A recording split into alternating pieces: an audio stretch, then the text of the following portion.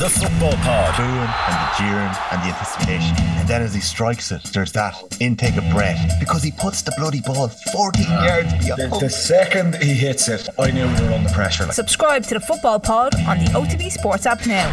Now then, you're welcome back. So Sweden are a very good team. So England winning 4-0 is pretty damn impressive. Russo has just scored a beautiful goal.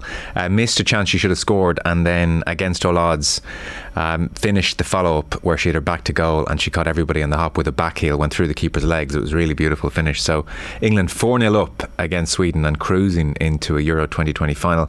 Meanwhile, looks like it won't be the miracle comeback we were potentially talking about for Shamrock Rovers. They're 1-0 up on the night against Ludogorets, which is still a very good result, but 3-1 down on aggregate with 10 minutes to go in that game. We are going to turn to camogie now. Sarah Donovan is on the line. Good evening.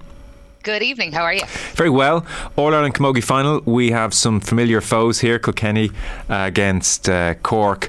Let me just bring the listeners up to speed with the last couple of finals, and I even think you don't need to be John Nash here to spot a bit of a pattern. Galway beat Cork last year. Before that, Kilkenny beat Galway, then Galway beat Kilkenny, then Cork beat Kilkenny, then Cork beat Kilkenny, then Kilkenny beat Cork, then Cork beat Galway, then Cork beat Kilkenny, and then Galway beat Kilkenny. In 2012, Wexford beat Cork. So a lot of Cork, a lot of Kilkenny, a lot of Galway. We have triopoly, which is a word. I looked it up, by the way, Sarah. We have a bit of a triopoly here when it comes to All-Ireland finals. Not a great thing, I guess, for the sport. I know Tipperary have done their best in recent years and Waterford are trying, but I guess you would like a few more names in that All-Ireland final billion. You absolutely would, but look, case in point, Dublin camogie did 100 training sessions this year and couldn't get near Kilkenny in the quarter final.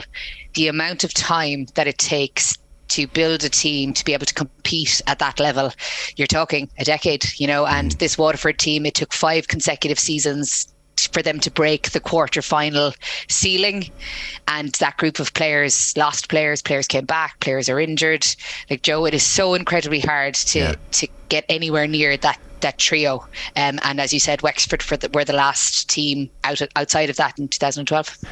And Sarah, in what areas of the game would the biggest gaps be between Cork, Kilkenny, Galway and the chasing pack? It's the distribution. I would say that those three are incredibly comfortable at using the ball, heads up hurling, all of the things Tommy Walsh is talking about on a weekly basis with you guys. The club games in the different counties aren't necessarily competitive enough on a regular basis to be able to bring up the standard. So unless the girls are in with inter-county teams, then the club games aren't going to bring on the players to a level that's going to allow them to compete at that level. It's a vicious cycle because you need the club game to be incredibly strong to be able to bring up the standard of individual players to compete, and right now it's not. And would the club game in the likes of Cork, Kilkenny, Galway be generally regarded as stronger than the rest as well? Yeah, so if you look at the All-Ireland and challenging for the All-Ireland in the last number of years, Cork teams, Galway teams, so Sarsfields, obviously Auler Tabala in Wexford, again, a reason why Wexford were competitive. In Kilkenny, Thomastown, they're the teams that have been consistently showing up in the All-Ireland Club Championship in the last 4, and they're the teams that show up in the last 4 of the All-Ireland Inter-County Series as well. So on Saturday just gone, it was a double header. We had Cork beating Waterford, and then Kilkenny beat the All-Ireland defending champions Galway. So it was Kilkenny 113, Galway 12 points, 4-point win in the end. And I was reading about this game, and certainly when it comes to Kilkenny, I guess akin to their male counterparts in some respects, the word work rate was used about this Kilkenny team in particular. It was off the charts. I was actually up in the gods commentating on the game, so I had a bird's eye view, and I couldn't get over the commitment of the forwards to get back and get hooks and blocks in. So number 13 Mary O'Connell back in at corner back, getting a block in. Denise Gall named at wing forward. She spent more time in her backline than she did in the forwards. She didn't score from play, but some huge blocks, some huge hooks. They were up and down the field. There was no issue with who was doing the job. It was just get back. If you have the legs, get back, cover off and go back up again. Incredible stuff from Kilkenny. I'm really looking forward to seeing the tackle count, and I might get on to Tommy Shefflin during the week and ask him for it if he'll disclose it. I'd love to know. And invariably a couple of figures come to the fore. Julianne Malone was away for 3 years. She weighs in with 4 points from play, which is obviously huge in a 4-point win. And Aoife Norris in the Kilkenny goal.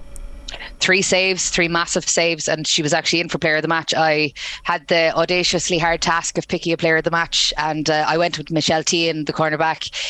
There was Niamh Hanafi was bearing down on goal kind of 10-15 minutes into the game, and Niamh would be 5'8", 5'9", and Michelle Teahan, God bless her, I'd say she's 5'5", and she came across and she took her down. And I know it's cynical, but it's game management, and the Kilkenny team and the way they managed the Galway players driving at the goal, and then Aoife Norris stepping up as nearly a kind of a third or the last man back, constantly in the way, constantly shutting down Galway. Because I'll be honest, in the first half, Galway looked like they were going to cause Kilkenny real problems and score lots of goals, and in the end they scored no goals because of Aoife, because of the full back line. Grace Walsh was outstanding, Claire Phelan, the work rate was incredible. And I suppose that idea from the men's side of things, you have to be the last man. You might have to bring a player down, you might have to foul them, you might pick up a yellow card, and then the next guy comes in and he's willing to take the yellow card. And sometimes in camogie, girls are a bit shy to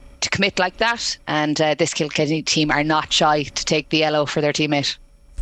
We're talking here about very familiar foes, as I've outlined, in the All-Ireland finals of 19 and 20 here, and they've won apiece. So generally these are close affairs and they can go either way. Does there tend to be a deciding trend or a deciding factor, or are the games quite different from one year to another? Actually, I would say that this year it'll be slightly different.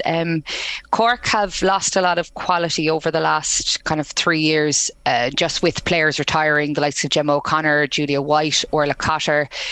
These would have been fulcrum players. And then Orla Cronin isn't involved with the team this year. She's been incremental in previous years. That Cork quality hasn't necessarily been added back into the setup, and like I said, it's hard to do that in camogie because you need the standard to be at a level, at club level, to bring new players in.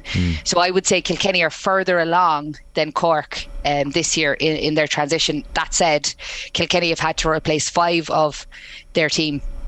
So Brian Dowling's done a brilliant job this year in terms of finding players who've been able to slot back in, no more so than Julie Malone, who you mentioned, Julianne Malone, who came back in and obviously got 4 points.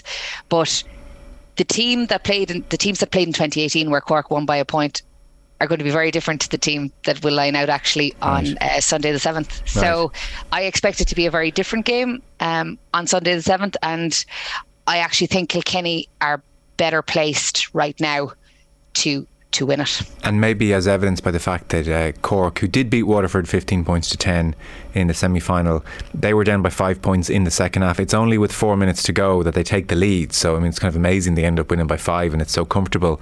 That maybe hints at a certain vulnerability there if Waterford were that close to taking them.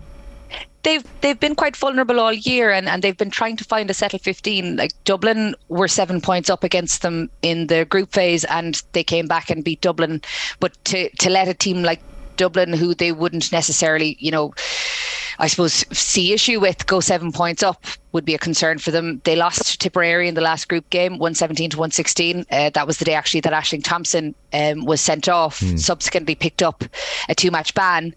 Thought she was going to be missing for the semi-final and final, and as Cork do, they appealed, and she managed to get off on the morning of the game last Saturday. So I suppose Matthew Toomey decided, the manager of Cork, that he wouldn't start her, but she was there on the wings, and 25 minutes in, when Waterford looked in control, Cork parachuted her into midfield, and I suppose that was the changing of the game.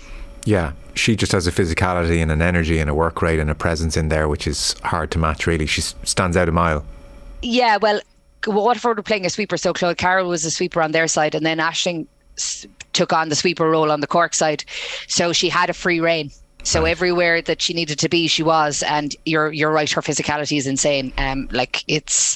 She was bossing Waterford girls off the ball in that second half. And I'd say Waterford are probably thinking, what if the appeal hadn't gone ahead? Would they be in an All-Ireland final? But I think the final will be better for having Cork and Kilkenny in it, because Waterford were 33 weeks on the road, and I just thought they were running out of petrol.